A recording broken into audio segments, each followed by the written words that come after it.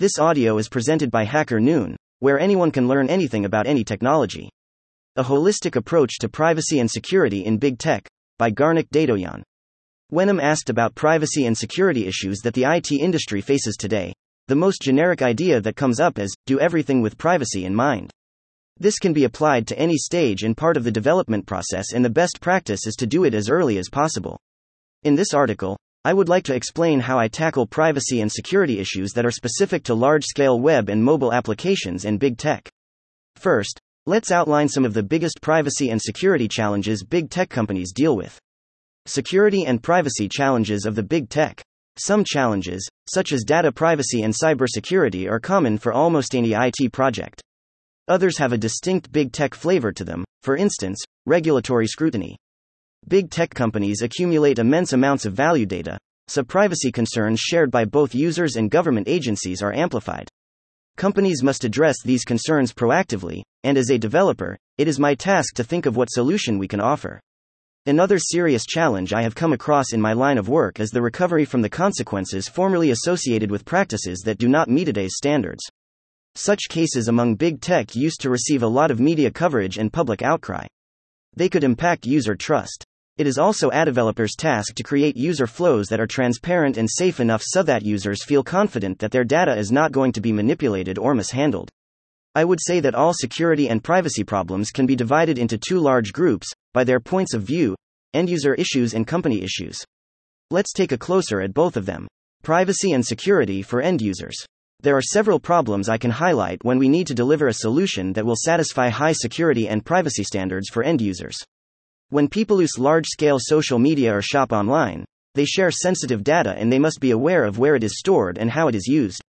User activity data, collected en masse, is a very valuable asset, so on the one hand, companies want to have this data, on the other hand, they want users to feel secure enough to share it safely.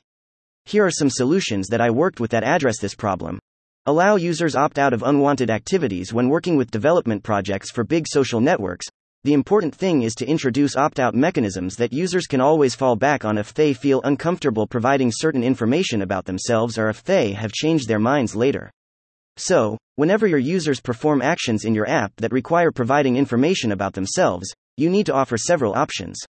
For example, if your project features geographically targeted ads, it's best if your users make an informed and explicit choice about allowing your application to remember and use their geolocation data. A checkbox, where they can select or deselect, allow the application to use my geolocation data, works well in such cases. The most important aspect here is to give your user an opportunity to refuse to submit their geolocation data and still be able to use your application.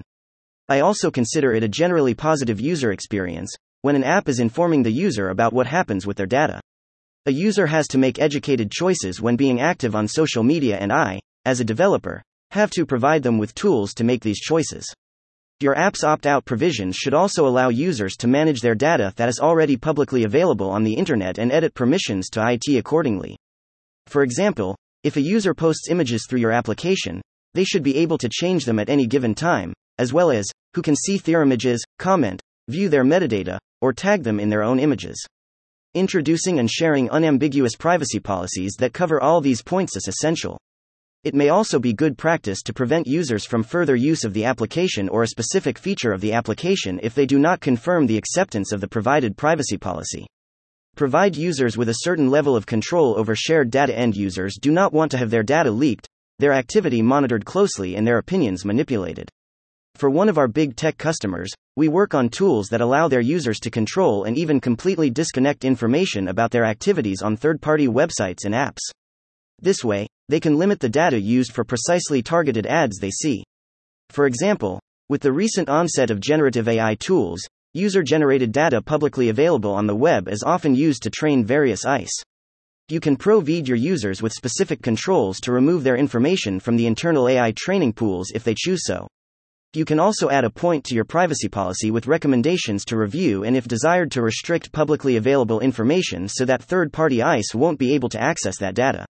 This action can restrict the usage of user images, videos, or text posts, especially those with recognizable and distinctive styles, from being utilized to train generative AI models. Privacy and security for companies.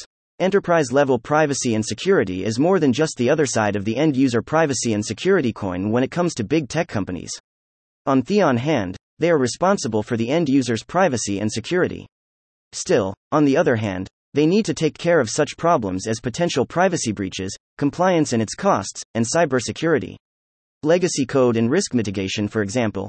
We have a dedicated team that works in risk mitigation depending on new features that are being introduced. Identifying potential privacy and security gaps that arise from new feature development takes a huge amount of analysis. One big issue that causes potential privacy breach risks, and it is an issue many big tech companies face, is the quantity of legacy code developers work with on a daily basis. We can't just let go or substitute all of the legacy code, we have to work around it and with it. As technology constantly evolves, legacy code written years ago may contain certain vulnerabilities that weren't located to be addressed back when it was released. My objective, as a developer, is to proactively look for such loopholes before they get exploited.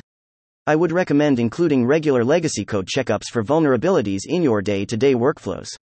When your project runs on a big scale, many people across the team are often unaware that some problems they face with the legacy code may not be unique, but rather recurring.